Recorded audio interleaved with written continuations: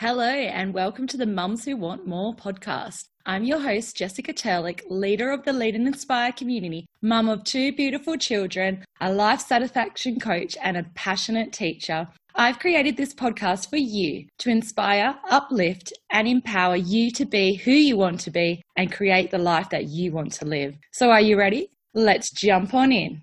Hello, and welcome to today's episode of the Mums Who Want More podcast. I'm Jessica Turlick, and if you don't know me, I'm the leader of the Lead and Inspire community, a place for you to have time to think about what you truly want and how to make it happen. My superpower is providing you with the opportunity to prioritize your self-care through time management, organizational skills, reflection, and most of all, identifying your superpowers. It may not sound too exciting or fun to you, but I know that life will be joyful, fun, and how you truly want it to be once you know how to work with your energy cycle, organize your day the way that you want it to be, and to start going for what you want. In today's episode, I'm going to talk to you about self-awareness. We're going to look at what is self-awareness, how to increase your self-awareness, and why do we want to become self-aware. So let's start back with what is self-awareness, all right? Self-awareness is having that awareness about yourself in the context that you are in, right? So knowing that, and I suppose it goes back to knowing your comfort zone. So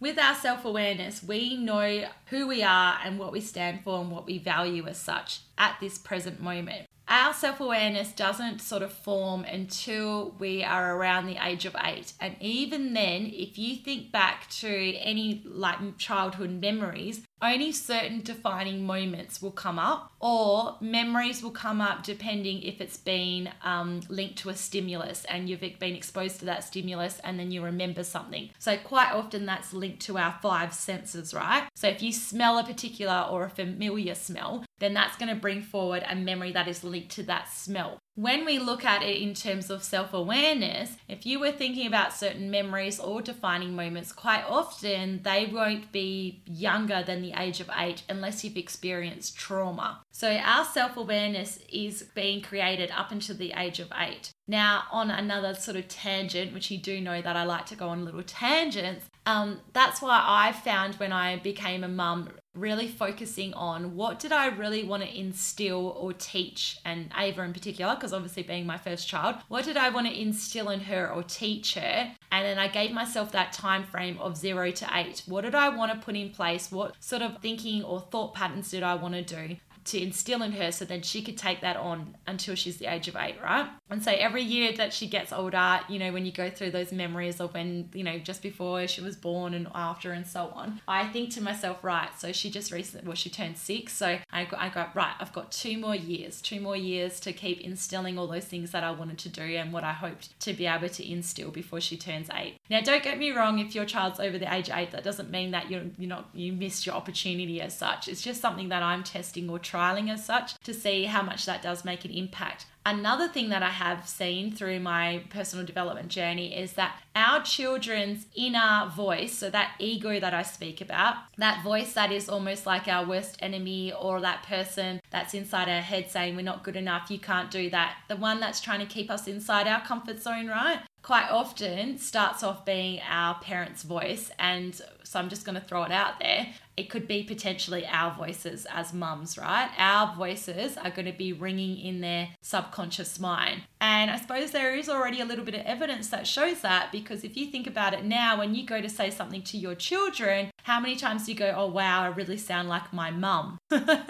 So I don't want us to be freaked out about that, but just bring that self-awareness back to the fact that we actually do have quite a lot of power, not only in our own lives, but in our children's lives. And I'm sure you're well aware of it. What I hope to do is sort of put some perspective into that so then we can actually utilize that. And that can be part of our superpower as well, right? So our self-awareness grows with our age, right? With the more older we get, the more wiser we become. And we can link this also to, and I don't know about you, but I'm going to link it to makeup, right? So, or the way I look. Now, although I'm probably still just as obsessed or concerned about the way that I look, and I'm still working on that, when I was younger, I was more about I need to have makeup on, I need to have the best brands, I need to do this, I need to look like I need to go to a surf shop to buy things and so on. As I get older, and I know it might come down to the fact that I'm quite happy to spend more money on Ava and Rob than I am myself, so therefore I'm not going to always go for the brands. And let's face it, Kmart is really enjoyable to shop at. But where I'm going with it is that we tend to go, you know what, it's okay. So when we bring it back to makeup, there's days now where I go to school pickup and you go, you know what, it's okay. I don't need to be wearing makeup. I've had a natural day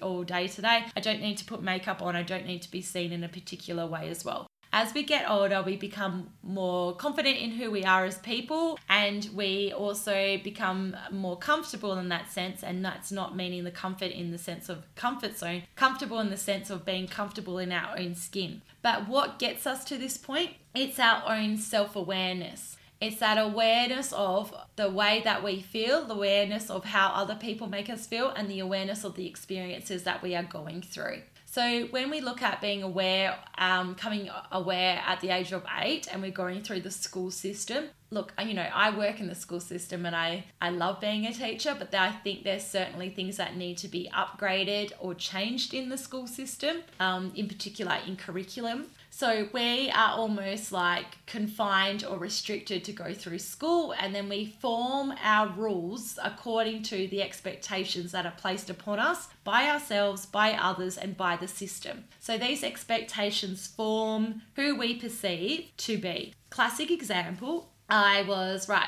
I'm going to go through school and then I'm going to go to university. Got to the stage where I had to decide what I wanted to do at university. I actually did say I wanted to be a teacher, but all my year 10 teachers and even some of the year 11 teachers were like, no, don't do that yet. Live your life first and then become a teacher.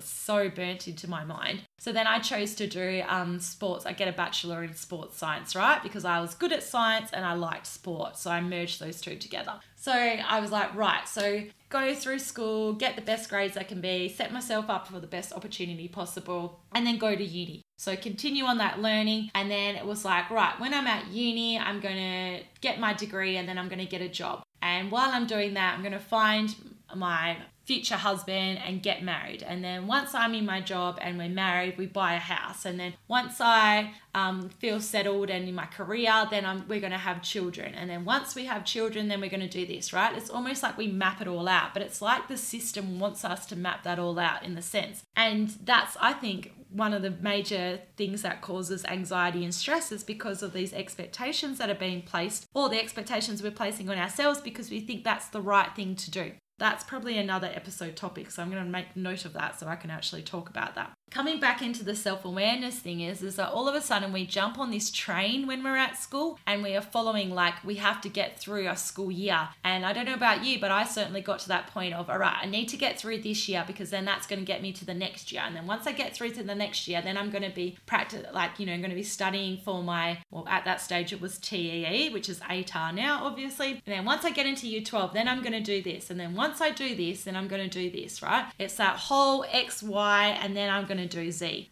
The self-awareness drops off the more that we slip into autopilot. We are expecting ourselves to get to our destination and then we think we're doing all the things to get us there. Meanwhile, we are teaching our body to switch on autopilot. You know that feeling that when you're driving home or driving somewhere really familiar and then you arrive and go, oh my goodness, how did I get here? Your body has literally driven and you go, did I stop at that traffic light? Did I give way at that roundabout? It's that whole blank out, that autopilot zone, right? And we tend to do that. The busier we become, the more we switch on to autopilot. And I was a classic for switching on autopilot because when I switched on that autopilot, I was productive. I kept going. I was achieving. I was successful. And I kept tick, tick, tick, tick and got all the things done. To the point of, like, I always wanted to have children right up until I wanted to have all my children done by the age of 30. And I remember on my 30th birthday going, because I was pregnant with Rob and he was due in the December and my birthday's in August. And I was like, oh, well, at least I've achieved my goal of having children done by the time I'm 30 because I was in my I was 30 at that time. So I saw that as an achievement, right?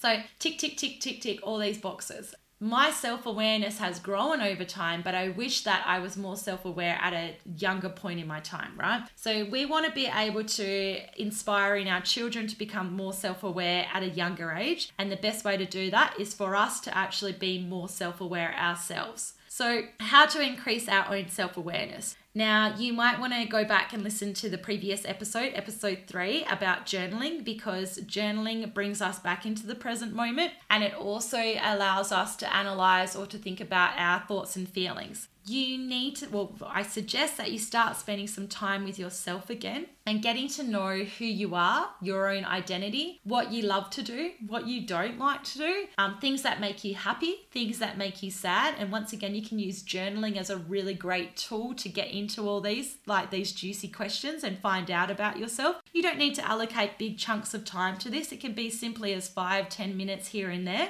And then start with identifying one thing about yourself and then working on that every day, like really thinking about how, like perhaps I started going through a phase where I was identifying how I felt when I was coming into contact with particular people or relationships as such. Like, be in the present moment with that person. Tap into yourself and go, how am I feeling at the moment? Am I feeling comfortable with the conversation? Is there things that I'm holding back? Am I suppressing how I'm feeling? Am I not putting forward my opinions? And then when you leave that conversation or when you finish having that interaction with that person, thinking about like, how do I feel now that I've left? Am I feeling positive? Am I feeling negative? Has that brought up anything for me, and so on? So pick one area of what you want to improve in terms of your self-awareness and then explore that a little bit further. So whether it's relationships, it might be money, it might be the household, it might be with your own children, it might be with work,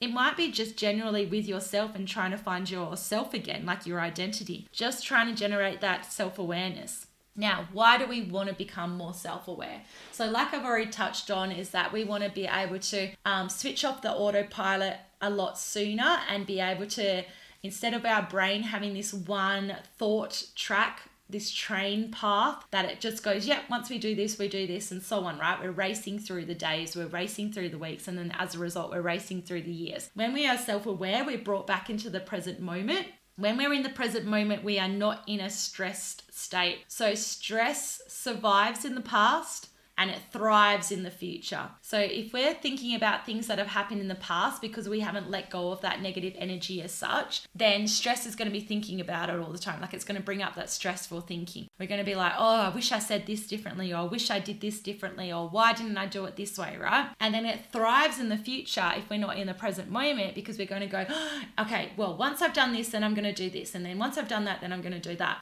Or perhaps you're going to be going through in your head, the conversation that's never going to happen or doesn't even happen. And you're already stressing, you're getting yourself in that stress cycle with it as well. So that's what I mean about stress, is surviving in the past and thriving in the future. When you are in the present moment, you are calm, you are in control, and you are able to see and feel all your thoughts and feelings with clarity, right? So when we are in this state of clarity, life is easier. Time goes slower. Like, we have the ability to react and be proactive. We're also not feeling like we're pushing this boulder up the hill because we're not aiming for the destination. We're not aiming for what's going to happen at the end of the day, or I'm sure you've had work days or even days at home where you're just like, I just can't wait till my partner gets home, or I just can't wait till I go home. What we want to do is bring it right back to that self-awareness and go, right, why am I feeling that way? What's happening and how can I change it?